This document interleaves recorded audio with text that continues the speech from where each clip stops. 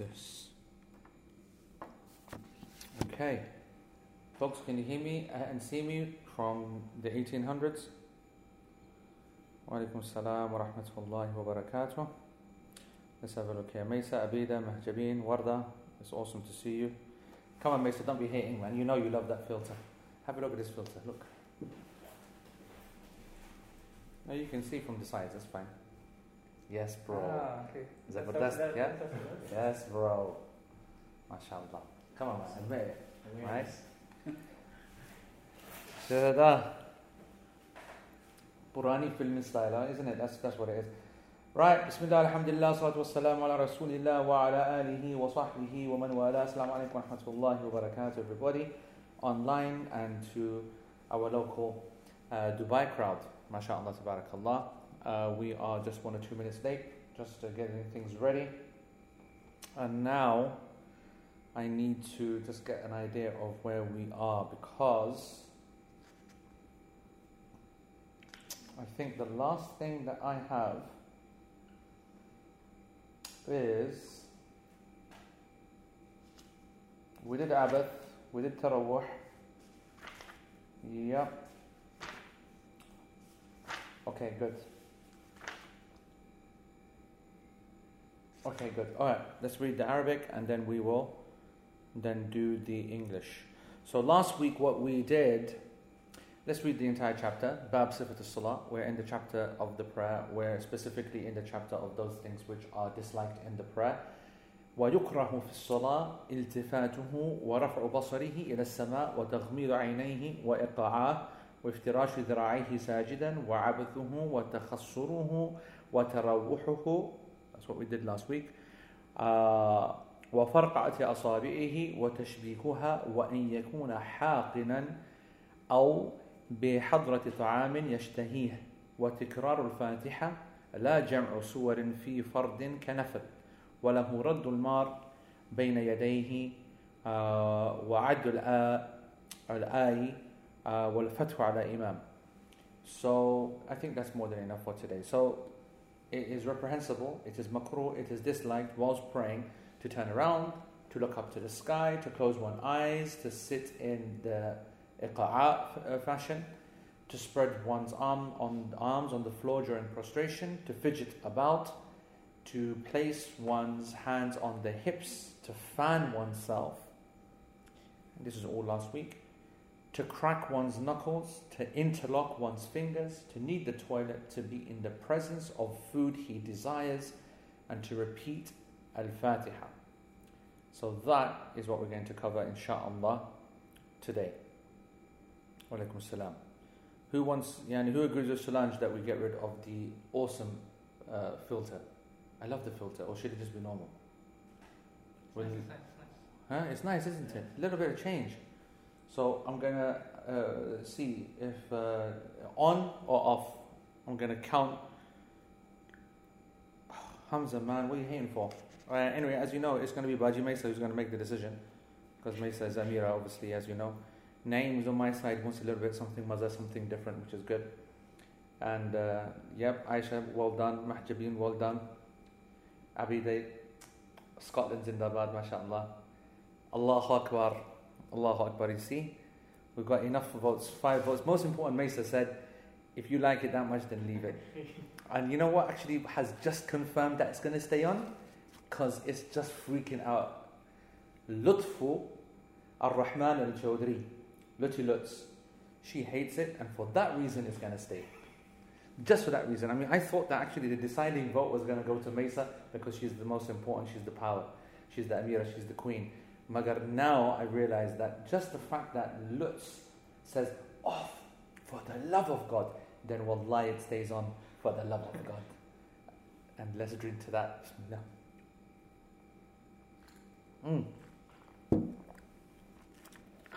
The sunnah in Dubai, by the way, is this. MashaAllah. Look at this. But because I'm a rock, and sweets are bad. And this is going to be for you guys. And then maybe off camera, if I become like, piece of cotton wool, that's something else. But for now, I'm going to be a rock. Nothing can. Lutz, can now dream. Alhamdulillah. Alhamdulillah. I'm so glad that Allah subhanahu wa ta'ala made things easy for me and make it very clear. Right, folks, let's jump straight in. So last week, to summarize, because I know that most of you online, no, not most of you, but some of you online were not going to be paying so much attention. Last week, we did it live from Makkah. Very, very nice. So the main things that we spoke about yesterday or last week is the spreading of the hands. And we said that the spreading of the hands and the arms like the dog does when it's sitting down is something which is makruh, not haram. But some scholars, obviously, they did say haram, and they linked a lot of the scholars, when they wanted to lift a issue from makruh to haram, they used the principle that anything that compares you to an animal is from the major sins, or the only kind of action that has a connotation of an animal, being likened to an animal. Whether it's a donkey, whether it's a dog, whether it's the fox, and all of these are things which are mentioned in the Quran and the Sunnah. So, Allahu A'lam, the point is that the majority of scholars consider this to be makruh. We said that obviously if there's a rush and there's lots of people, then all of the things become easy. So if your arms then end up on the floor, then that's okay. And in Abath, we spoke about fidgeting, and the fact that we've got to just respect the salah more, invest more time into understanding what we're saying, and then that's going to make people less likely then for their hearts to be fidgeting, their hearts to be turning away. When the heart is connected, then the hands will follow. It's when the person is not connected and not following and not believing in it and not interacting with it mentally, spiritually, then of course the body and the scratching and the itching and the throwing from one side of the weight to one side to the other side and so on and so forth. That's when all of that happens. Then we spoke about the arrogance in the prayer. The prayer is meant to be a position of humility. Takhassur is when you put your things on the khasira. Okay? The majority of the scholars said that when you put your hands on the hips. And when a person puts his hands on his hips, it's like when a person is kind of challenging someone. Like, and what are you going to do about it? Right? So you put your hands on your hips. So that kind of approach, that kind of arrogance is something which is unacceptable in the prayer. So other scholars said that this takhassur is talking about ikhtisar, something mukhtasar, summarizing. So they said that this is the what's makruh is not actually this. No one ever did that. We never saw anyone do that. But actually what it's referring to is being too summarized in the recitation. Only reading one ayah from a surah. Alright? So checking that. We already rejected that last week because we know in Sahih Muslim the Prophet ﷺ recited one ayah from Baqarah, one ayah from Ali Imran in the Fajr of Salatul Fajr, etc., etc. So we know that that's not the case. So inshallah, it means putting your hands on your hips. Tarawwuh, okay, is something which the scholars differed over. Tarawwuh, in the translation, I've said to fan oneself. So the idea is that it's so hot so that you're fanning yourself. Other scholars, remember Nawawi and others, some of them, they said that it is أما التروح الذي هو المراوحة بين القدمين بحيث يعتمد على رجل أحيانا وعلى رجل أخرى أحيانا فهذا لا بأس به. Okay, so he's referring to the leaning on one leg. Because you become too tired, and so on. And that's what's being referred to. And what Sheikh Uthaymeen says is that actually there's no real problem if a person does this, if he's been standing for a long time. But what's not allowed is that you do it with the one foot on the other. So you lift up the foot, for example. That's something which is unacceptable. Okay, so you put that foot onto the other one, or when the feet are like this, and you put the other foot forward and lean on that one. That's a very blatant lean. It's a disrespect position. Whereas when your legs are your feet are in the exact same place, but your body weight is shifted onto the right or onto the left. That's something which is allowed if the prayer goes on for a long time. So that's something which is okay. All right. Thank you for. And you see that some of the people are saying that you're already vintage and old enough without adding the old vintage filter. See this kind of disrespect I have to put up with. what I have to do is give a dars at flipping half past bloody midnight, yeah, just so they can have live experience, just so that Mesa will not give. Mesa, if only you knew, Mesa, I want you to listen to me very carefully. The amount of people that said, well, why just record it? Just record it. There'll be more people to attend it. There'll be no technological challenges. There'll be no need to put the filter in to hide the poor quality of the stream, because we have to do it on SD, because I'm doing it off my mobile phone, off my own phone bill of my data usage. They won't be able to see it because the filter will, mask the poor quality. And you'll have more people and you can speak. But you know what I said? Yeah, Mesa will kick off.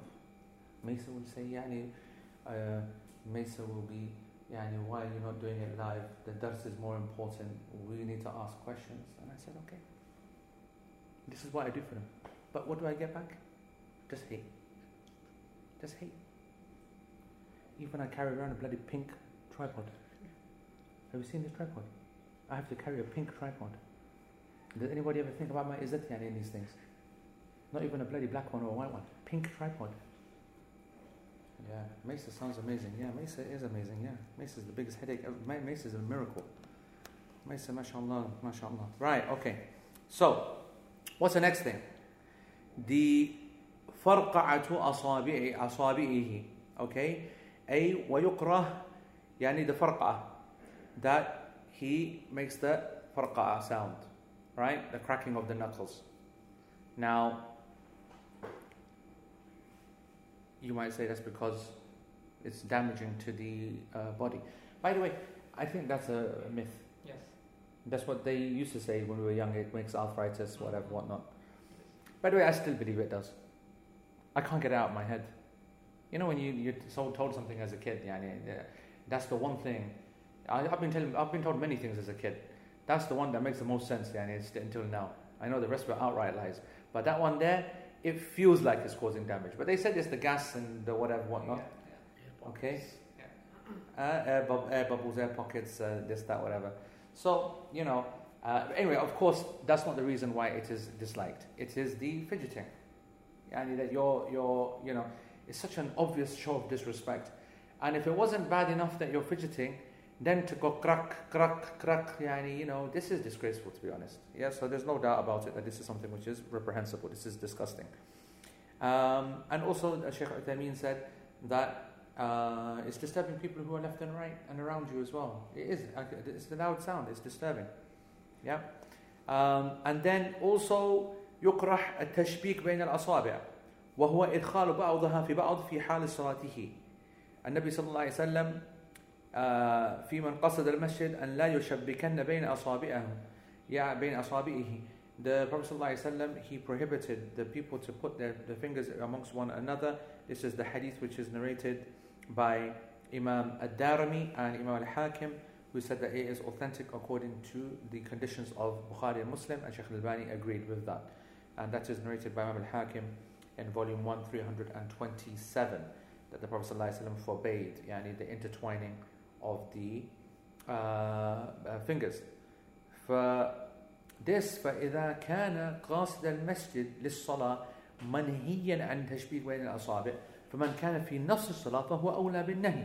The hadith actually specifies that anyone who wants to go to the masjid should not be, that's just a disrespect to the masjid. Looks like you're bored in the masjid. It's like you're in the house of Allah subhanahu wa ta'ala.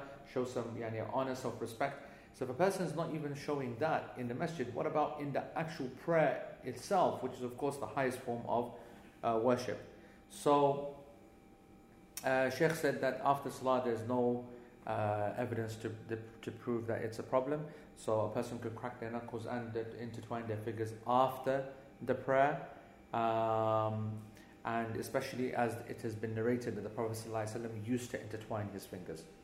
Intertwining of the fingers is like a thought process, isn't it? When you do this kind of thing, when you, it's just a natural kind of reaction. It's a natural fidget, which is okay. What's a fidget called in a positive sense? A tick is a negative. When you tick, when you go like that. What's a fidget in a natural sense? A habit? Nodding. Yeah, nodding I think is a natural one. But there's a word that describes a movement which is positive, not a negative word. Anyway, whatever. The point is, the Prophet ﷺ used to do that. Okay?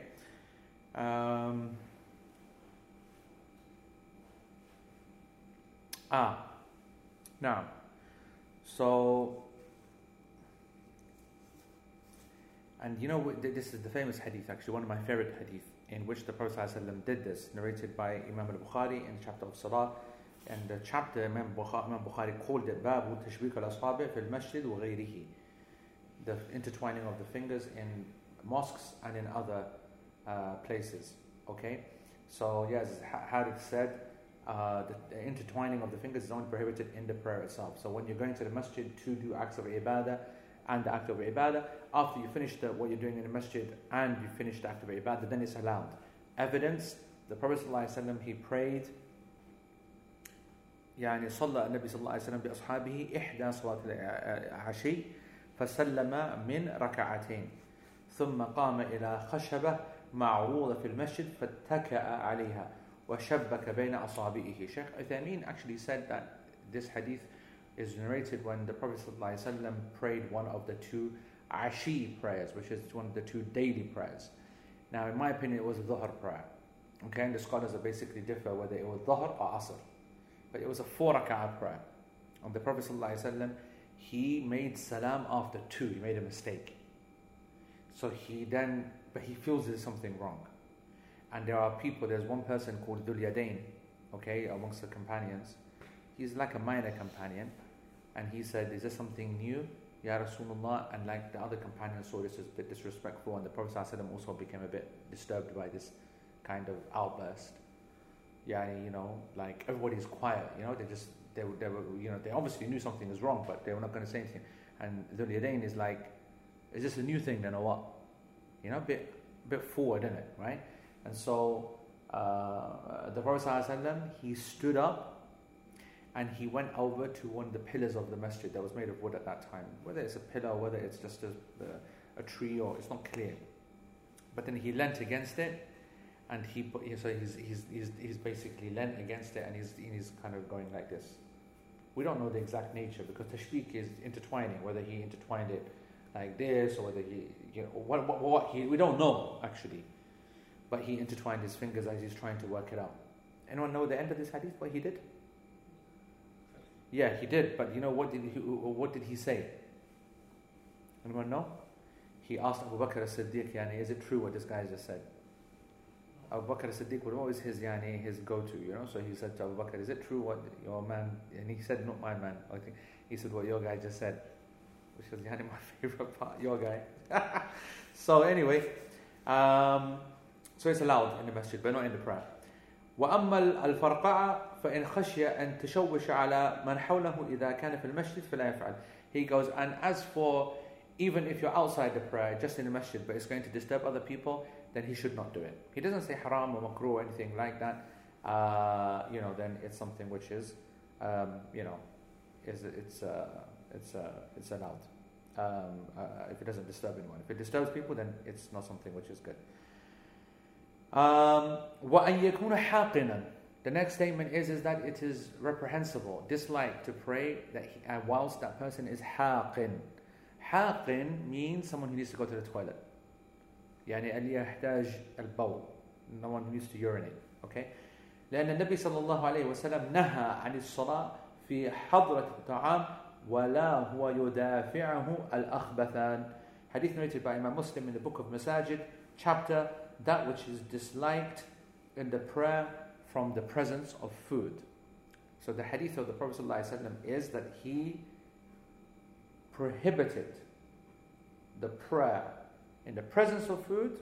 Naha, prohibited the prayer in the presence of food, and also when a person is fighting the two khabith, al-akhbathan, yani the two najas, urine and feces.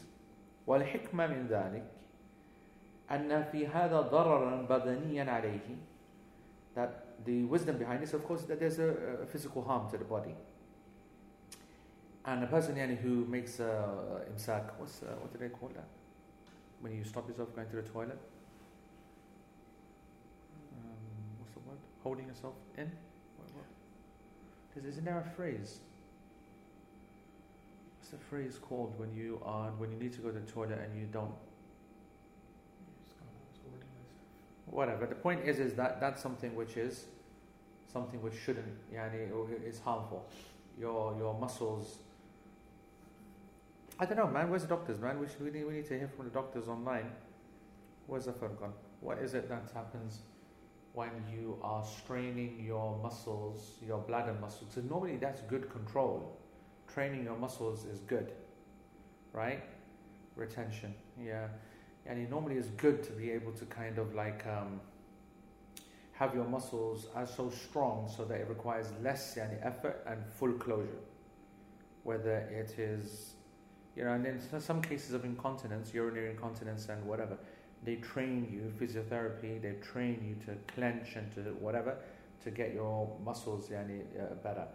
So I'm guessing that there is a crossover, there's a certain level that once you get past that, then it becomes dangerous, right? Or harmful, actually not dangerous, harmful. So anyway, any urine which is about to come out, and I guess there's a difference between early squeezing to avoid urination when it's still pretty much in the bladder or still high up, and then when it's very close to coming out, it's in the urinary tube itself, in the ureter itself, then that of course is far more. And Sheikh says وعلى العصب التي تمسك البول لأن ربما مع تدخل المثانة بما إن حقن فيها من الماء تسترخي الأعصاب. Basically what he's basically saying is that when it's that level, that close, and you're so much trying to, you're going to cause yourself some damage. Anyway, so that's the point. And also, so that's the physical damage. Then it goes the damage to the prayer. The structure of the prayer, the concentration on the prayer is gone, it's finished. You can't concentrate on salah if you're there in that much pain and you're thinking and concentrating on that. So where's your actual connection to the prayer itself? So that's also not possible. He is mashghul, in that thing, and of course he should be focusing on that.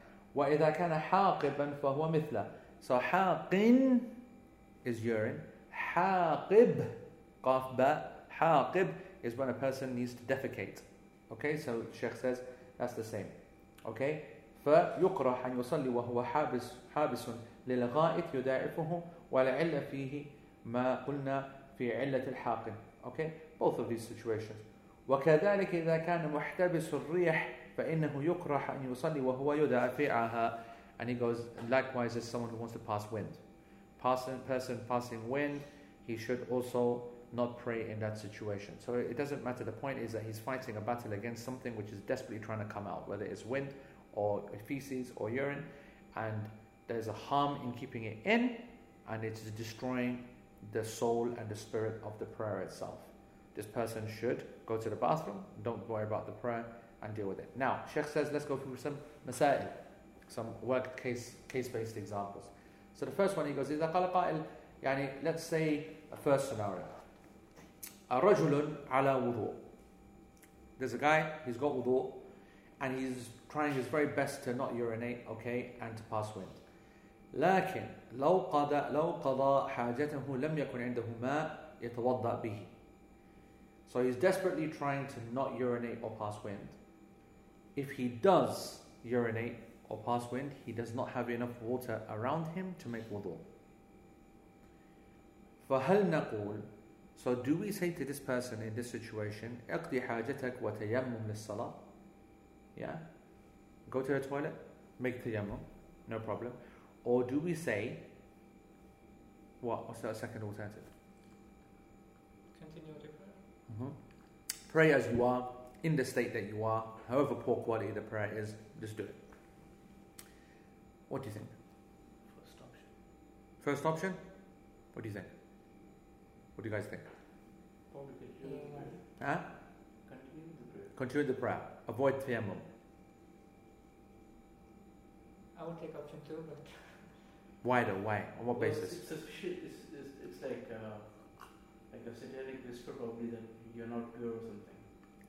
No, this is not about. What do you mean not pure? He's going to urinate. What do you mean not waswas? He's There's no waswas when he goes to the toilet, I'll tell you that much. Okay, so then point one. One, Yeah, because the go second- toilet, make tayammum. Yeah. What's your basis?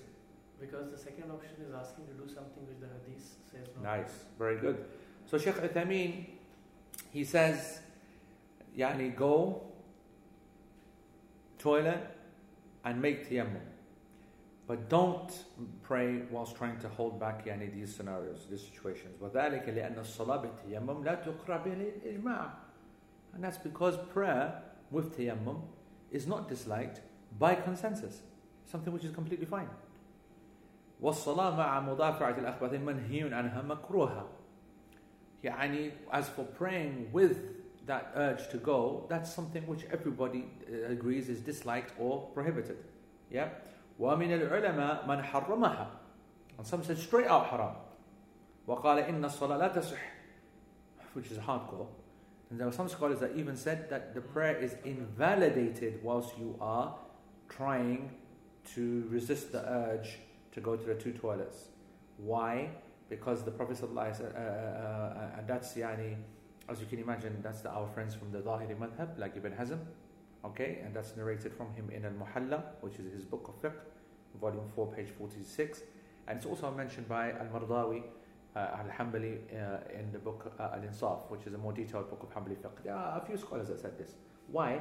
Because the Prophet ﷺ said, لا صلاة بحضرة الطعام ولا هو يدافعه الأخبثان. There is no prayer for the one who prays in the midst of food and prays whilst trying to resist the urge to go to the toilet. Now, the majority understood this hadith la salata not as the prayer is invalidated, but as that this is not the proper prayer.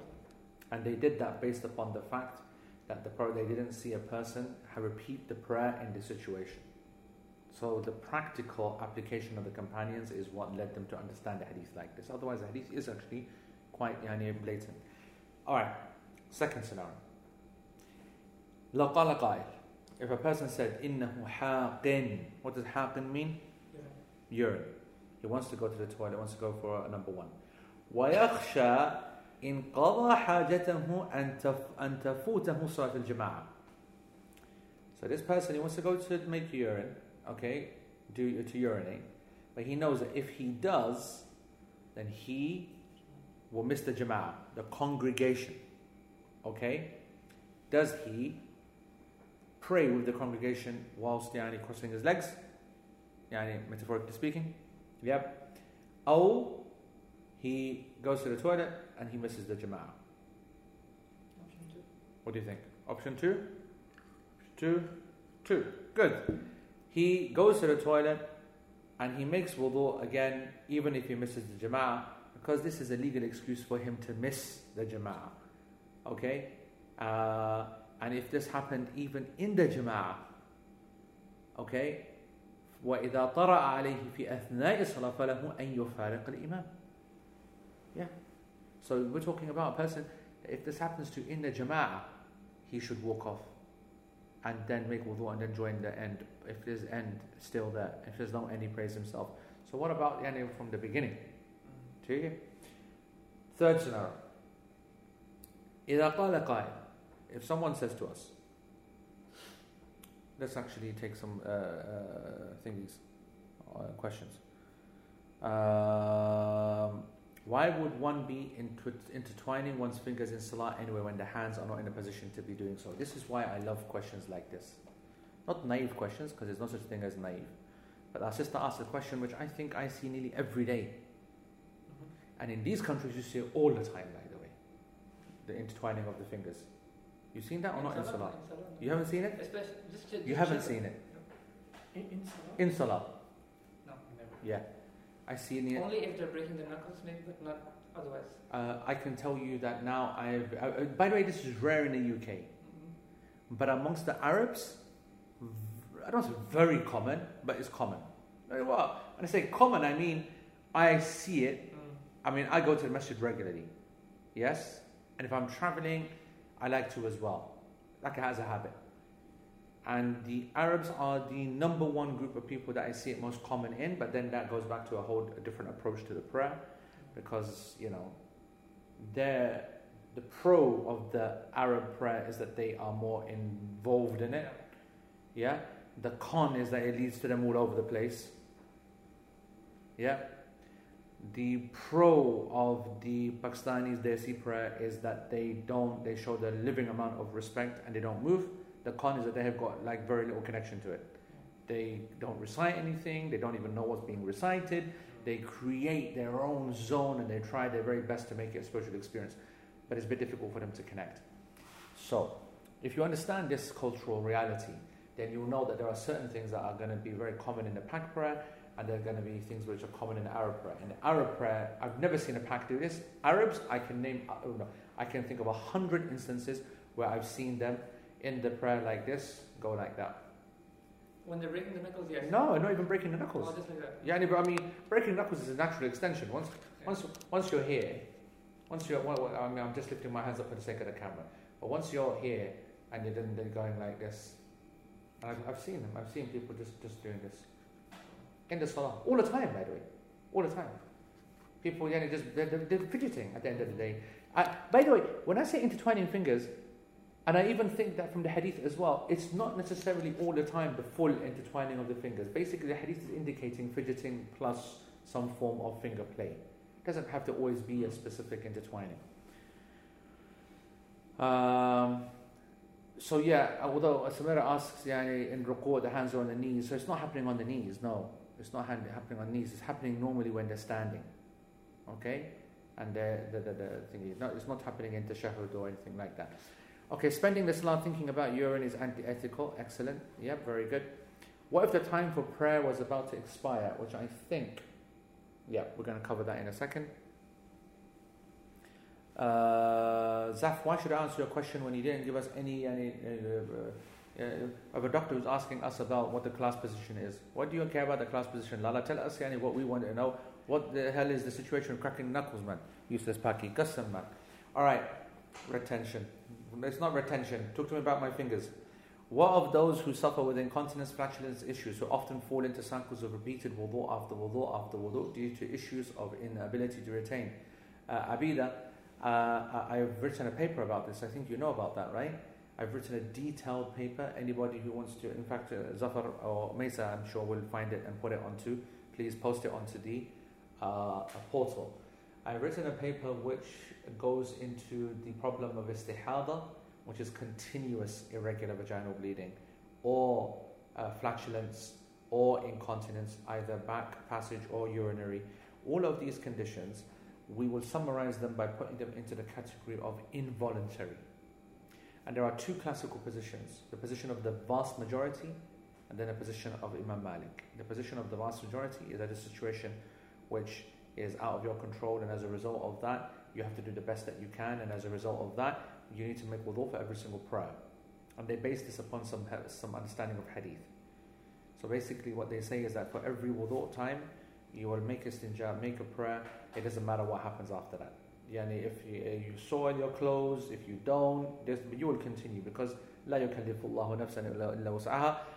But Allah does not burden us more than it can bear. But at least for every prayer time, not prayer time period, so every 3 hours kind of, you make that wudu and do what you want in it. And if you want to wrap yourself up clean, then, and if it gets dirty, then it is. That's the position of the majority, which is good fatwa. I go a bit further. I go with what Malik said, what Ibn Taymiyyah said, and that is that there is no wudu to be made. There's no istinja to be made. Once you have made your wudu and istinja, once you've woken up, it doesn't matter what happens after that. The only time that you then do your wudu or istinja next is when you intentionally break it. Because wudu is a voluntary action that occurs after a voluntary breaking. And everything that's happening beforehand is involuntary. It's like it's not happening. It's like you're not accountable for it. This is what Malik argued. And it's a very detailed argument actually based upon an analysis of hadith. So for those who are into hadith, then go and check it out. Yes, Jazakumullah khair, Aisha and Mesa. Correct. Every salah time. Yeah, every salah time. You make this wudu. Read that paper, Abida, and then tell me what you think.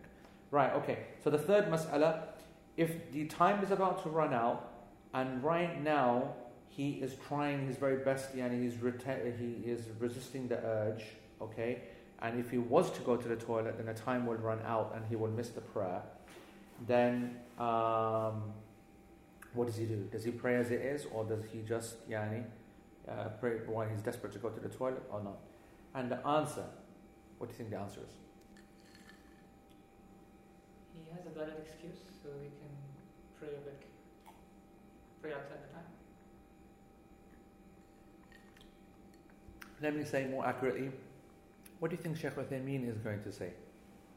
Because the answer, there are a couple of answers for this. Pray earlier. No, I mean as a solution, not as a slap down. Goodness me, Lala's turned into judge already, man. See, Solange is with you. Answer, why did he wait so late? Everybody's all haters, man. Wajih is a hater, Warda, is thingy. What do you think? So the answer is a nuanced one, and I like it, what Shaykh Uthaymeen says. He goes, إن كانت الصلاة تجمع ما بعدها فليقضي حاجته وينوي الجمع. If the prayer is one of a nature that it can be combined with the one that's coming after it, so this is dhuhr we're talking about, and we know that dhuhr can be combined with asr afterwards. The time running out means the time for dhuhr is entering into asr time. And also I want to add, especially because you are students of knowledge, that between the issue of Maghrib and Isha, there's only two prayers that this refers to: Dhuhr, Asr, and Maghrib and Isha. Maghrib moves into Isha in a very clear way. Not very clear way, but a clear way. Because the absence of light and the onset of darkness is Isha.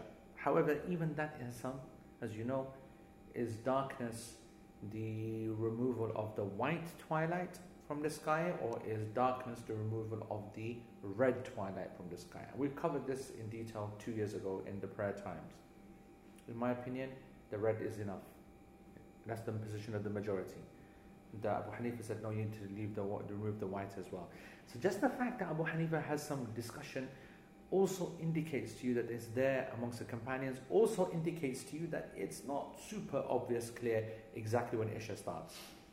But in general, you can see clearly. Now, Dhuhr into Asr, do you think that's more clear or less clear? Less clear. To the extent that the basis that we use is like shadows, length of shadows. In terms of color of the sky, very difficult. And what about if it's a cloudy day? And then from Dhuhr until Maghrib, it's the same color, isn't it? If it's a cloudy day, you can't tell. Only just 5-20 minutes before Maghrib do you see light leaving. Maghrib, Asr could have started 2 hours before, 3 hours before, who knows? Now, why am I saying that? I'm saying that as Salan said, because you need sticks and stuff, it's a process. The reason I'm mentioning this point is to say that, and this is what our teachers used to tell us, but this is not to be said to the masses. This is something that we just need to know at the scholarly level when you're trying to find a solution for someone. That if a person was ever going to pray a prayer late, it will be Dhuhr. Because there is ijtihad and discussion about when does Asr actually start. And I don't just mean the fact that, Abu Hanifa said that it's the two shades. Like, according to the Hanafi school, or according to Imam Abu Hanifa, the time that Asr starts is when the majority consider Asr to become makruh, late. And they believe Asr starts at a time when Abu Hanifa is saying that that's still Dhuhr time. So there's a very, and it's not just a theoretical difference. I mean, you can see in the sky as well that there's some issues happening. So I just want to say that there's some flexibility. But back to our point, Shaykh is saying that if the prayer can be combined with the one next to it, so obviously Dhuhr, if this is the issue at Dhuhr time, then we know that it can be prayed. So with the Asr, so this person should go to the toilet, but before he goes to the toilet, before the time runs out, he has to, before time runs out, make the intention for Jama'ah. It's not allowed in Sharia to miss a prayer, then after the prayer is missed, he says, I intended Jama'ah with Asr. You've got to intend combining a prayer in its time. Then if you don't pray it, then it's fine. But you've got to intend to not pray it now and intend to pray it later. So this would work for Dhuhr, or it would work for Maghrib. So if you are running out of time to pray Dhuhr or Maghrib and you need to go to the toilet, then go to the toilet, but make intention that you're going to pray with Isha or with Asr. Now, if it is Asr, Shaykh says, وإن لم تكن تجمع مع ما بعدها كما لو كان ذلك في صلاة الفجر أو في صلاة العصر أو في صلاة العشاء فللعلماء في هذه المسألة قولان. So if it is Fajr or it is Asr or it is Isha, then there are two positions of the scholars. The first position أنه يصلي ولو مع مدافعة الأخبثين حفاظا على الوقت وهذا رأي الجمهور. That he prays in that desperate state, okay, needing to go to the toilet, and he just has it because the time's going to run out. And that's the position of the majority. يقضي حاجته ويصلي ولو خرج الوقت. The second position is that he goes to the toilet, makes wudu, and then prays afterwards, even if the time has gone. Even if the time has gone. Shaykh Uthaymeen says something interesting. He goes, وَهَذَا الْقَوْلَ الثَّانِي أَقْرَبْ إِلَى الْقَوَائِدِ الشَّرِيعَةِ. This second position is closer to the principles of Sharia. Closer. لأن هذا بلا شك من اليسر. That's definitely the principle of ease. Why are we putting such difficulty upon a person? والإنسان إذا كان يدافع الأخبثين يخشى على نفسه الضرر مع انشغاله عن الصلاة. وهذا في المدافعة القريبة. أما المدافعة الشديدة التي لا يدري ما يقول فيها ويكاد يتقطع من شدة الحصر أو يخشى أن يغلبه الحدث فيخرج منه بلا اختيار فهذا لا شك يعني. Okay, so he goes, but this I'm talking about a person who is not going to wet themselves. He goes, as for a person who is bursting, yani, and everybody knows, yani, then of course there's no doubt about it. That person should, yani, at all times, in every scenario, go straight to the toilet. You don't pray and risk, yani, completely soiling the place and yourself and whatever. So all of these discussions that we're talking about, all these masail, are referring to a person who can hold on for the length of the prayer. Is that clear, everybody? Yeah. Alright? Okay. And then the next one is أو بحضرة الطعام. Okay, one second. What if someone is in the prayer, sneezes and feels a leak of urine? Okay? Would they carry on? What do you think? Yes. Yeah. Should carry on. Unless he's 100% certain. He feels a leak of urine. It's just a feeling. He doesn't know. It may or may not be. No, I think when they say that I felt the leak, meaning he felt it. I mean, why would you make that up? I mean, why would you make that? Why would you say to yourself, I might have? I mean, when you sneeze, it's happened or it hasn't. Yes, so if he's certain, then he comes out of the prayer. If he's doubtful. Yeah. So anyway, the answer is that if he coughs and there is wetness and whatever, then he has to break the salah, has to go and make wudu, has to wash that part or change that part, remove the underwear or whatever, and then restart the prayer. No doubt about that. Well, yeah. Go what on. if he feels, that there is an excretion, but they don't notice any wetness?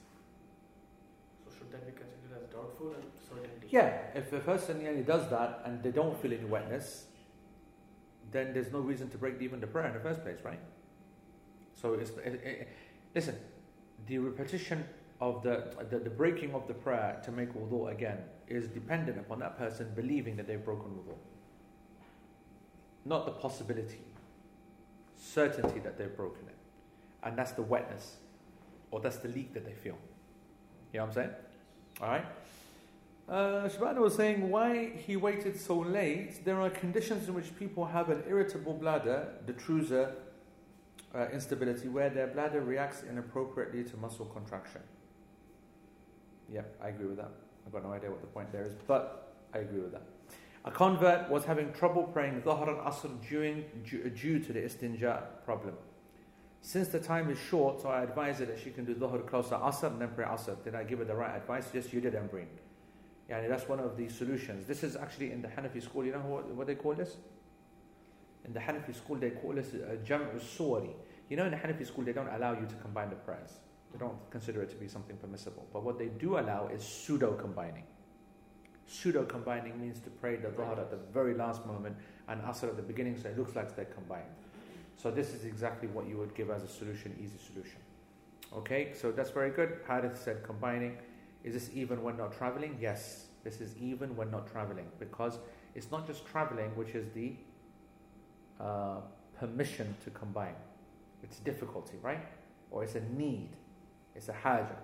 Alright. If they're not normally suffering from incontinence, then his salah is broken. Just like the one who is sure that he has passed wind. Correct. Alright, so Ayaz is saying that you mentioned about a person who fidgets that they shouldn't lift their foot. Is there a consequence to that? So I said, when I said lift their foot, I don't mean that if you lift your foot that the prayer is invalidated. That's not true. I'm saying that if you lift your foot and put it on the other and then you keep it there, then you are now risking lifting your level of fidgeting to the level that is now serious. Remember what we said? We said that you can determine when it's too much by a simple principle. If a person is to walk by and they will see you for half a second and carry on walking, and then someone says, hey, did you see so-and-so? And you say, yes, I did, and he was. So if you can still say that he was praying, then that's pretty much okay. But if that moment when they saw your state of bodily movement X, Y, Z, and they were not sure, they would say, we saw him standing, but he was, he was leaning against something, or they're not sure what that person was doing because they're doing so much of it, then you know that definitely your fidgeting has taken it to a level where it's too much. So lifting the foot in the prayer doesn't do that, okay? It doesn't break the prayer completely. It makes it very doubtful, especially if it's gone too far. Now, just on that issue, what about if you're in sajda and you lift your foot? You see that people, they fidget with their feet, don't they? Yeah. And they're rubbing their toes together, itching their toes together, put one foot on the other heel. Yeah. What do you think? I don't think that's allowed. But again, some people are in the position throughout the full sajda, and some do it properly with both feet, and then for maybe half a second do some scratching. So there are two situations. Some are like that for the whole sajda. Yeah.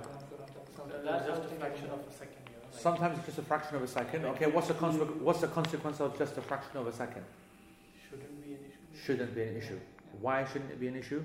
Because that's not a constant state. Ahsant. Excellent answer. Because it's not a constant state. As long as the fulfilling of the condition of the sajda at one moment has been achieved, at that moment everything was in harmony, all the limbs on the floor, subhana rabbiyal a'la, right position, whatever one, and then a second after a foot comes up and comes down, then technically speaking, even though this is disliked, the prayer is valid. Alright, so that's the whole issue of the foot being raised. Also, we discussed in the Q&A a person who joins the prayer late.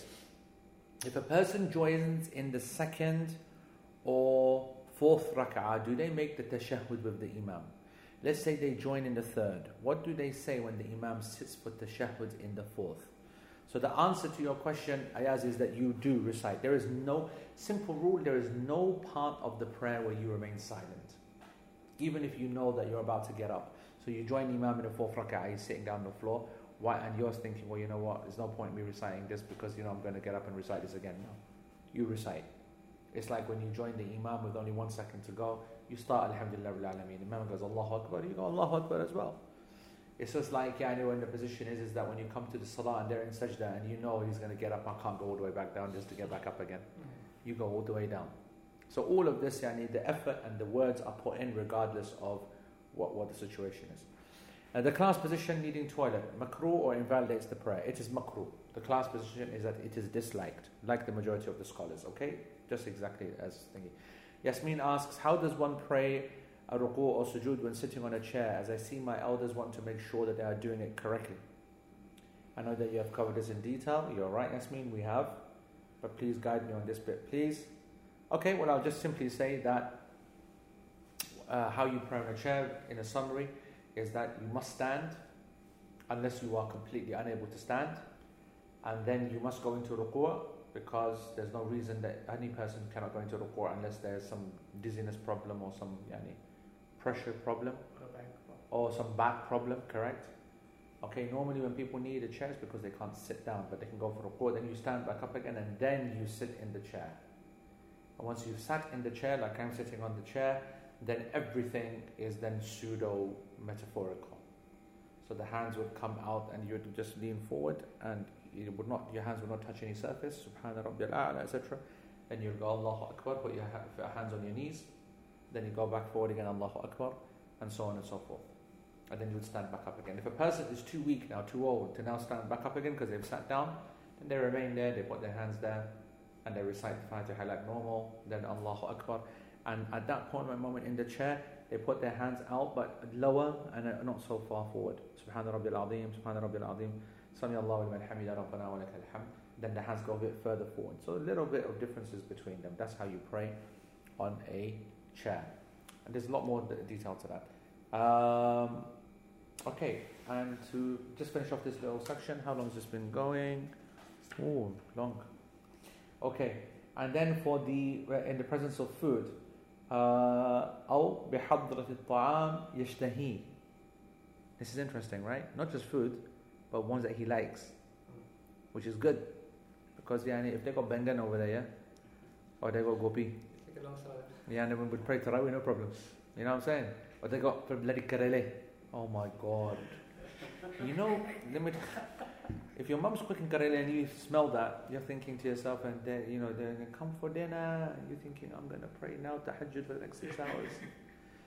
You know what the propaganda of our recent times is? This idea that you can make karele taste nice. Yeah. I think this is propaganda. They said, no, we can put keema in it, and we can put, we'll cook it this.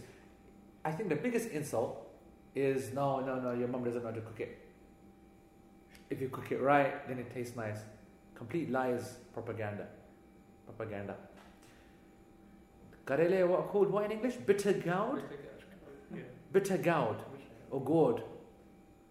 I think it's gourd. For pronunciation, I don't know. Where's Lutti Lutz? Don't tell me Lutti Lutz has given up on your old English. I look good in your old English, man. I'm alright. I look at least the picture now looks as old as I do. Lutti Lutz, is it bitter gourd, number 1, or is it bitter gourd, number 2? Where's your old English speakers? Anyway, so this is food which you like. Let's actually read that, then we can take some of the questions online. So it is disliked to pray in the presence of food. تتوقع نفسه إليه فاشترط المؤلف شرطين وهما. It's not good. It's oh my god. It's not good. It's it's not good. Goud. Number 2, gourd. No, it's goud. No. There's 2 funny things I've just read. Number 1, Lutz, because because everything that Lutz writes is absolutely hilarious. It's actually number 1, but it tastes like number 2. That's genius. But what's even funnier than that is Shazad trying to teach me English. That's the funniest thing here. Shazad, you're telling me what number 1 is right, number 2 is correct. Shut up, Shaz. Go back and really just press record on the button, man. Daddy tell me about what was it? Oh, fish. I can't take my English language any from you. What did we say? Bitter gourd? No, it's bitter gourd. Number 1, bitter gourd or bitter gourd.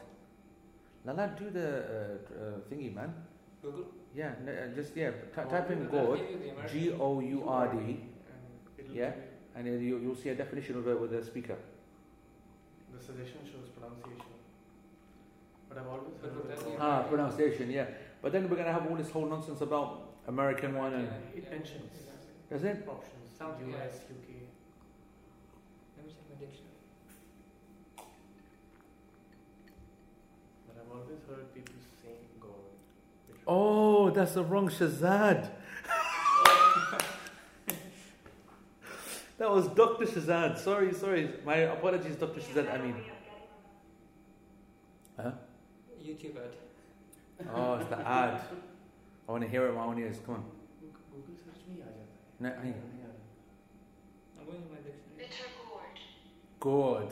Which Gourd. which action is mentioned? Bitter gourd. Bitter Enfant. gourd. Yeah. Rehana said it. It's 1. Trust you, man. I trust you, bro. Bitter gourd. I'm not saying Gourd. Gourd. Am I a British? It's gourd, bitter gourd. What's the other option? Gourd. Yeah, it tastes like gourd. It is gourd. And Dr. Shazad, Shazad, can you change your name, please? You can't take on Dr. Shazad Salim's name. Okay? It's Shazad, you should put Shazad Amin. I would respect his correcting because he's an academic, mashallah. But he puts on Shazad, same spelling as our boy Shaz. Shaz, I had to come, Shaz, I just want to maaf karna, I'm sorry, that I insulted you. I don't even know who I insulted, him or the other one. Anyway, so if that is cooking, then this karaha is not in place. Sheikh Uthaymeen says the two conditions is that the food must be ready, not ready there, and it's got to be something that you like. Sheikh says it's got to be a third condition as well. You're hungry? That you're hungry. That also. That's a good point, actually. No, that's covered by I want it. Okay. Yeah? When you say I want it, tashtahi, I desire it, it means that I'm hungry and I like it. Yeah? That's a good point. There's a third condition. What's the third condition? It's a very good point, actually. Think outside the box. Come on, guys, online. Third condition. What do you think? I was going to say the same thing. I was going to say the same thing. That's a disaster, man. If that's the condition that it has to be cooked by your wife, what about those people who have got wives who can't cook at all? What's that going to mean? They're going to be praying all day and night. At least if we have a wife who can cook, we've got some excuse to keep our prayers controlled.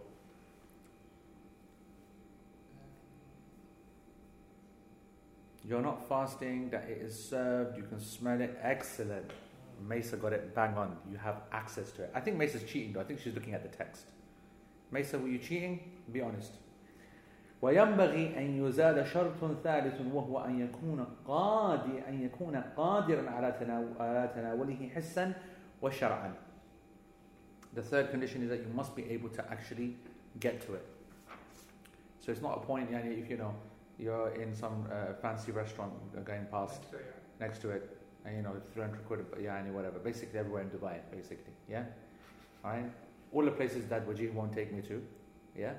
Instead he wants us. Instead he says this is not Dubai or not Dubai. What the hell is not Dubai? This is Dubai. This is the Dubai I know and love, and this is the food 300 quid. And she said, I just want you to know that I haven't had any fogueira. I've been here. I've had no Brazilian steak that I've been here. All I've had is basically the Subways and Shake Shack. And that's it, like a pandu basically. I'm living like a pandu in Dubai. That's what's the point coming to Dubai if I live like a pandu. But that's the problem. My hosts, Shazad, what can I tell? You're not in Dubai. They keep saying to me that I'm not in Dubai. Anyway, you got to be able to get it. The first condition is that the food is on the table, it's ready. Second condition, table, that the food must be that you like it, and the third is that you are able to actually get it. You are able to actually, it's something which is in your ability to achieve, to know and consume. All these three conditions have to be together. All three conditions have to be there if you are going to delay your prayer and eat the food first. That's the point. And if it's any one of them. If one of these conditions are not there, then you don't have according to the Hanbalis, then it is then what? You don't have an excuse to Then you don't have the excuse to be delaying the prayer.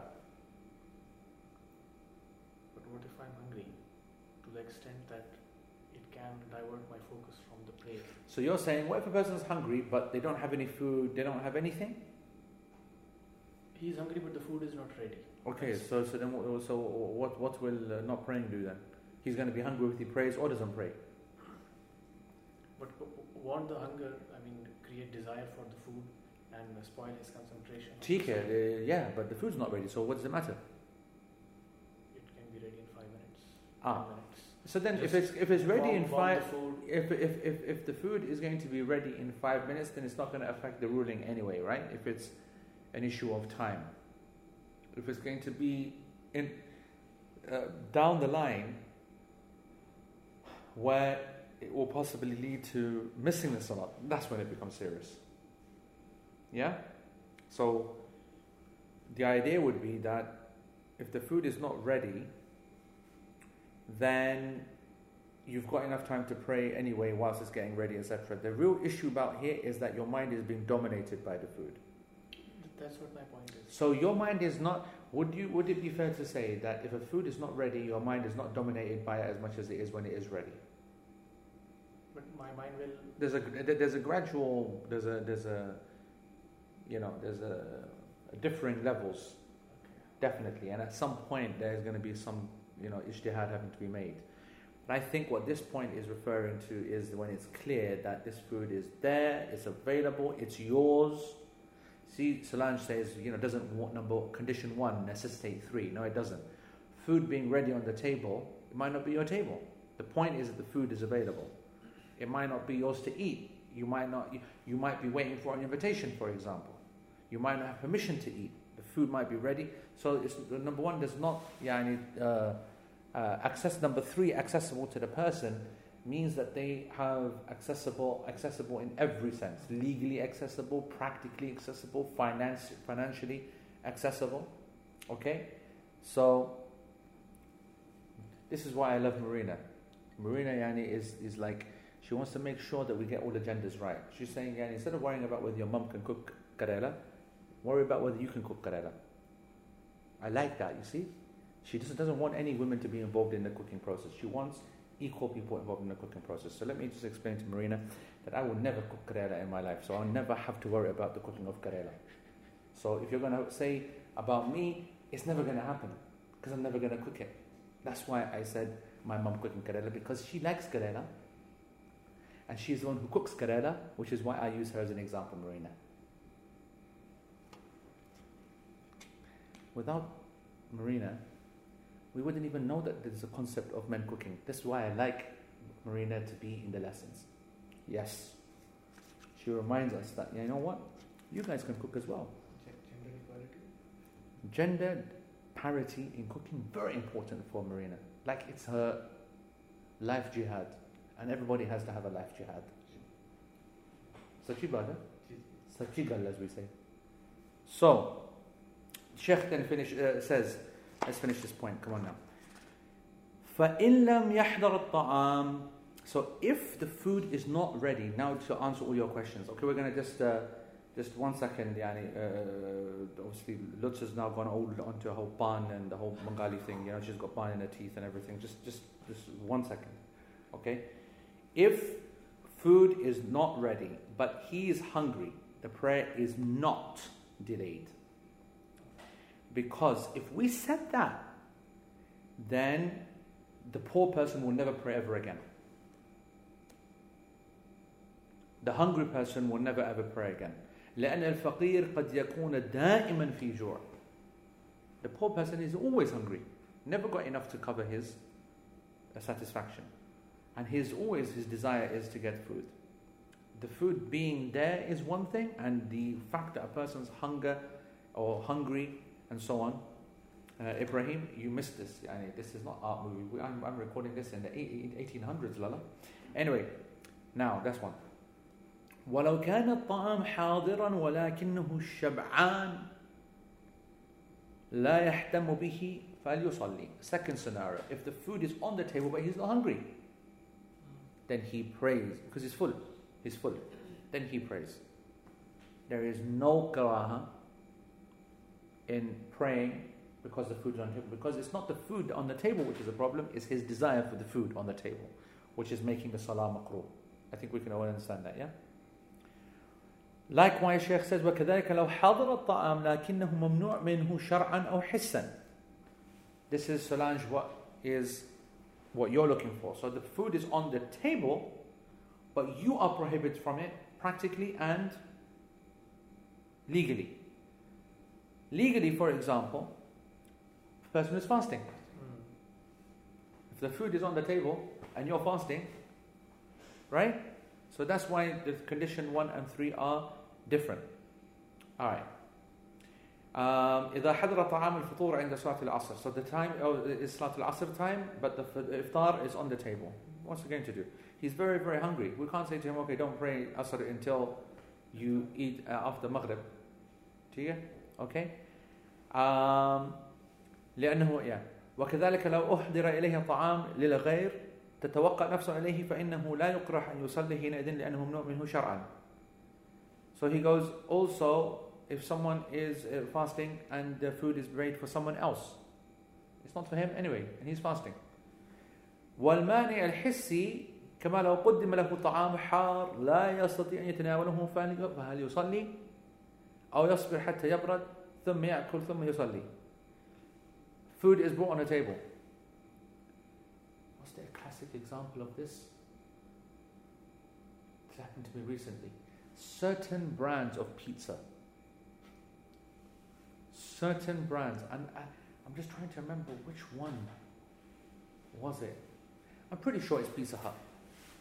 Okay? More thicker, more, whatever.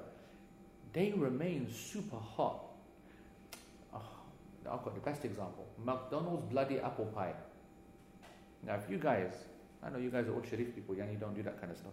It's not even in Dubai. If you ask Wajih, there's no apple pies in Dubai. But to all the new human beings online, we all know that the deadliest food item in the history of all food items is the McDonald's apple pie. So much so it has a bloody warning on it. It goes, caution, contents are flipping boiling hot. It actually says, if you read it in between properly, it says, caution, this food will kill you if you don't wait 10 minutes, basically. That's what it says. So if you put and eat this food, you bite into that, you will kill yourself. So what Shaykh Uthaymeen says is, if that is put on the table, you're allowed to have it, you're physically there, it's great, you love it, do you delay? Is it makruh for you to pray? Answer, no. Because you can't eat it at that moment. It's too hot anyway.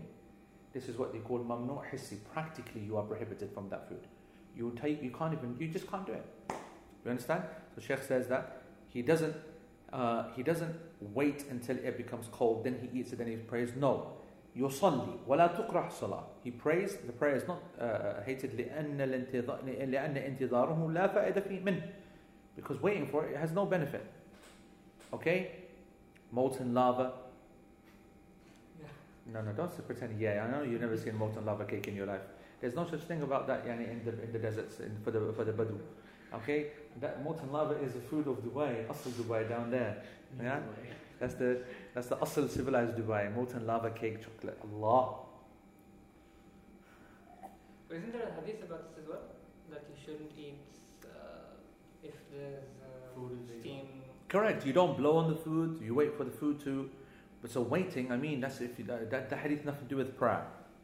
Yeah. So we generally have the principle that you don't burn yourself with food or try to eat very quickly. Is it just for medical reasons so that you don't harm yourself? Or Absolutely. But now we're applying those common sense, logical reasons to the principle in fiqh that to get the issue, it has to be food that can be eaten and wants to be eaten immediately. He also says, كذلك لو أحضر إليه طعام هو ملكه ولكن عنده ظالم يمنعه من أكله فهنا لا يكره له أن يصلي. So he has food in his house, cooked by his wife, put on the table, but then the zalim ruler comes in and says that you touch that food, I'm going to kill you. So he's been prohibited from his own flipping food. Sheikh says that in this scenario, it is not makruh to pray because even if he doesn't pray, he can't eat the food. So what's the point? So he prays. You get the point? It's fair enough, isn't it? He goes, anyway, the summary of the situation is that we have 3 conditions. حضور الطعام. Food has to be available. يعني that there's got to be a desire to eat it and want to eat it, and there has to be an ability to eat it both legally and both practically. And the evidence for all of this is لا صلاة بحضرة الطعام ولا وهو يدافعه الأخبثان. That the prayer, there's no prayer for the one who food is present and the one who is trying to resist the urge to go and do the 2 things. To finish, the Shaykh says, however, even though this hadith is very clear, the statement of our author indicates that this is makruh. Okay? La salata is this indicating nafi kamal or nafi siha? When you say there's no prayer, are we indicating that it's no prayer, meaning it's not the best prayer? It's not a complete prayer? Actually, that's the exact word, not a complete prayer. Or there is no prayer, it's invalidated. There's not even a prayer even offered. Which one of the two? جمهور أهل العلم على أنه نفي كمال. The vast majority of the scholars said that it is not a complete prayer. Okay? And if he prays, then the prayer is correct. Alright? And that's mentioned by Imam al-Nawawi in Al-Majmu'ah. With that is Al-Majmu'ah at the bottom of Imam al-Nawawi. Some of the scholars said, بل النفي نفي للصحة. No, this is a negating of the prayer. It is invalidated.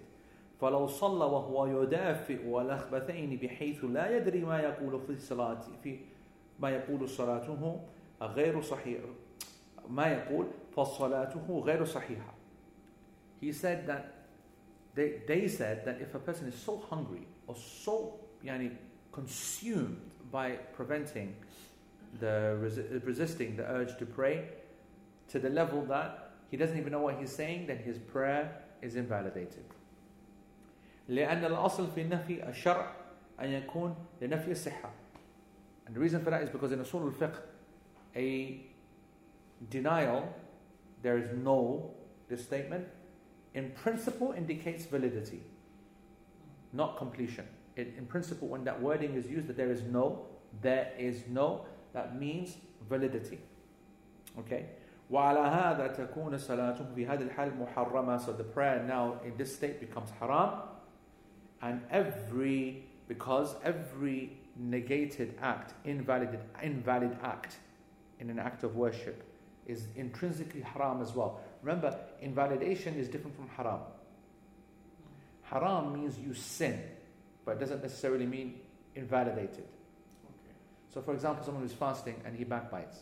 This is haram, but it doesn't break the fast.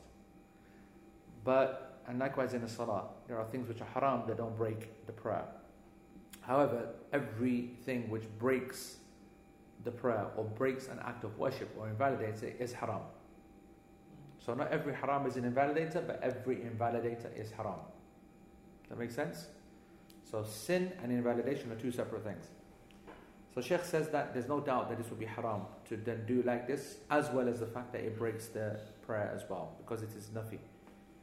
لأنه يشبه يكون مستهزئا حيث تلبس بعبادة يعلم أنها محرمة وكل من القولين قوي جدا.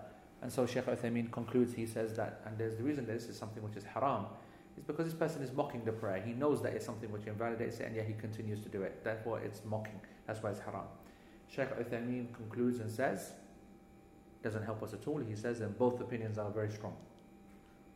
Which they are, of course. That is makruh and it's thingy. The class position is makruh.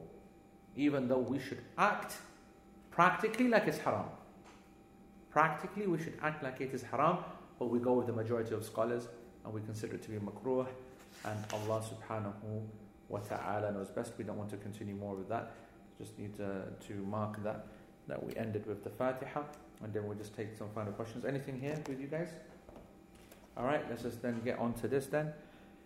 So they said, you said don't knock blah blah blah. Scenario 3 is possible. Yep, that's good. And then you said that we are talking about people who can control their urge to go to the toilet.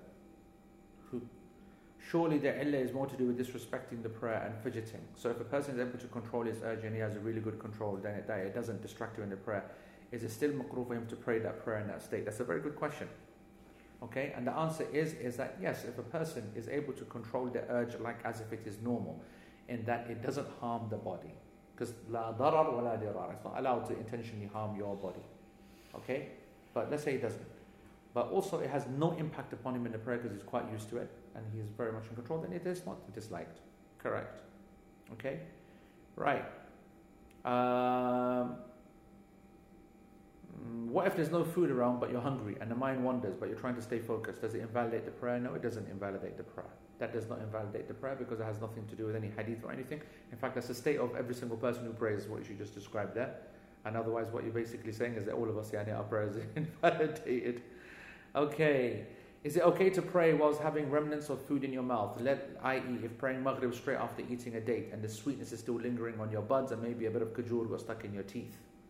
This is important because many people do it. And that's why it should be, your mouth should be rinsed. Many people do that. That's the best thing to do.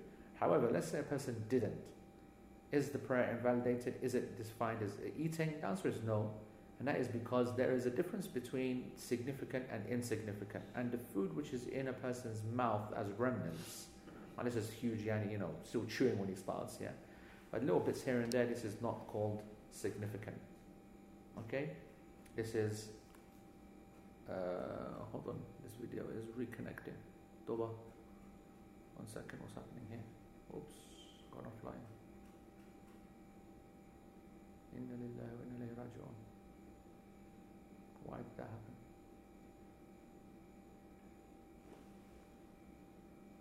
A piece of food, do we spit it out or we eat it?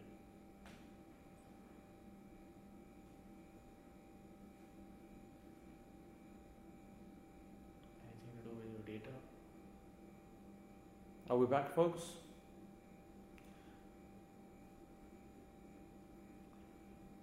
Tell me if we're back, because I think we're back. It's back. You're damn right. I've run out of data, Naeem. Just make sure you tell these ungrateful Pakistani what I do for the dars. Qasam, off my phone data. Off my phone data. Because I couldn't trust the Wi-Fi here. And then qasam, man. Alright, anyway. So I was saying, what was I saying? What was the exact words? Yeah, so I was saying that the food that is in between the teeth, which is insignificant, little bit of that goes. That's something which goes in. This is not considered eating. And the last plankton knows best. That's the position with the majority. Okay? Why on eating a camel meat spoon? Forget that, you're going to laugh, man. We answered that many times. And that is because the food, that's the last we heard. Okay, and I think that's it.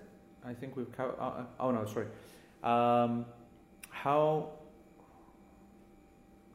Why is this point about food being served mentioned in the section of disliked matters in the prayer? Or are we doing disliked matters related to the prayer? We are doing disliked matters related to the prayer. That's correct. How long of a delay would be acceptable? As in, if a 7-course meal is being laid out and you would be eating for an hour, should you just eat a bit and pray, or do you go all out first? Sick question. I think that's Dr. Silvani. Yeah, he's sick guy. He's my kind of banda. He's thinking in my kind. He's thinking like I should be in Dubai. This is why I like Salman. He's thinking that Lala's gone to Dubai, and there are people out there that are going to be showing him real Dubai. And real Dubai is going to be at least 6 courses, 7 courses. What do I get? I get I got a couple of wings at the thingy. That's what they took me to, wings. Or doner kebab or whatever, whatnot. I'm next door to Fogueira. Brazilian steakhouse extraordinaire. What do I have? I have bloody wings. And Subway. I had a Subway pizza thingy. Like a bandu, yeah. In actual fact, let me tell you something. For the first 2 days, I was eating al-bake that I bought in the airport. In Jeddah airport. I bought 3 wraps. How do you do that? 2 burgers, 3 wraps, and I wrapped it up nice and tight. And then when I got here, then in the evening I had one. Then I had one yesterday, and I had one today. Because I'm a poor guy. No one looks after me at all. Fogueira, I wish. Texas to Brazil, I wish. Fogo de Chao, I wish. Bloody hell. Anyway. So the answer to that question is that you are eating that which takes the desire away. So you can't be sitting there for 7 courses and all the rest of it. Especially if the time of prayer is running out. If the time of prayer is not running out, then knock yourself out. Sheikh, our home is really small and the kitchen is in the same space as where we pray. Is it enough to leave the plated food on the counter? Or do we always need to eat before we pray if we are hungry? If so, cooking will have to wait all the time. So the layout is that the kitchen ends at the counter adjacent to the dinner table, adjacent to the prayer space. Note there is nowhere else to pray at home. So this is a good question. Her point basically is that there would never be time to pray at any time then, because there's food always being prepared. And I think what's important is that we have to differentiate between the preparation of food and the final product. Because if you're preparing the food, you can nibble and you can do X, Y, Z. If you're fasting, then you can't eat anyway. So this is about a person this is not referring to the preparation of food. Okay? If you're cooking, one doesn't have to wait. Cooking occurs all the time. Marina, please, Solange, please don't say cooking. Because, and don't talk about, please say that my husband is cooking, because Marina's going to have a heart attack, if you don't say that. Say your husband is cooking, because I don't want anybody to think that it's just you who's cooking. Because I know, Solange, you love cooking and it's great, and you're proud of that, but Marina might get upset. I think you should add, if my husband is cooking, and then everybody is relaxed. Don't take it personal, Marina, you know what I mean? Oh my God. Is that still okay? That's still alive.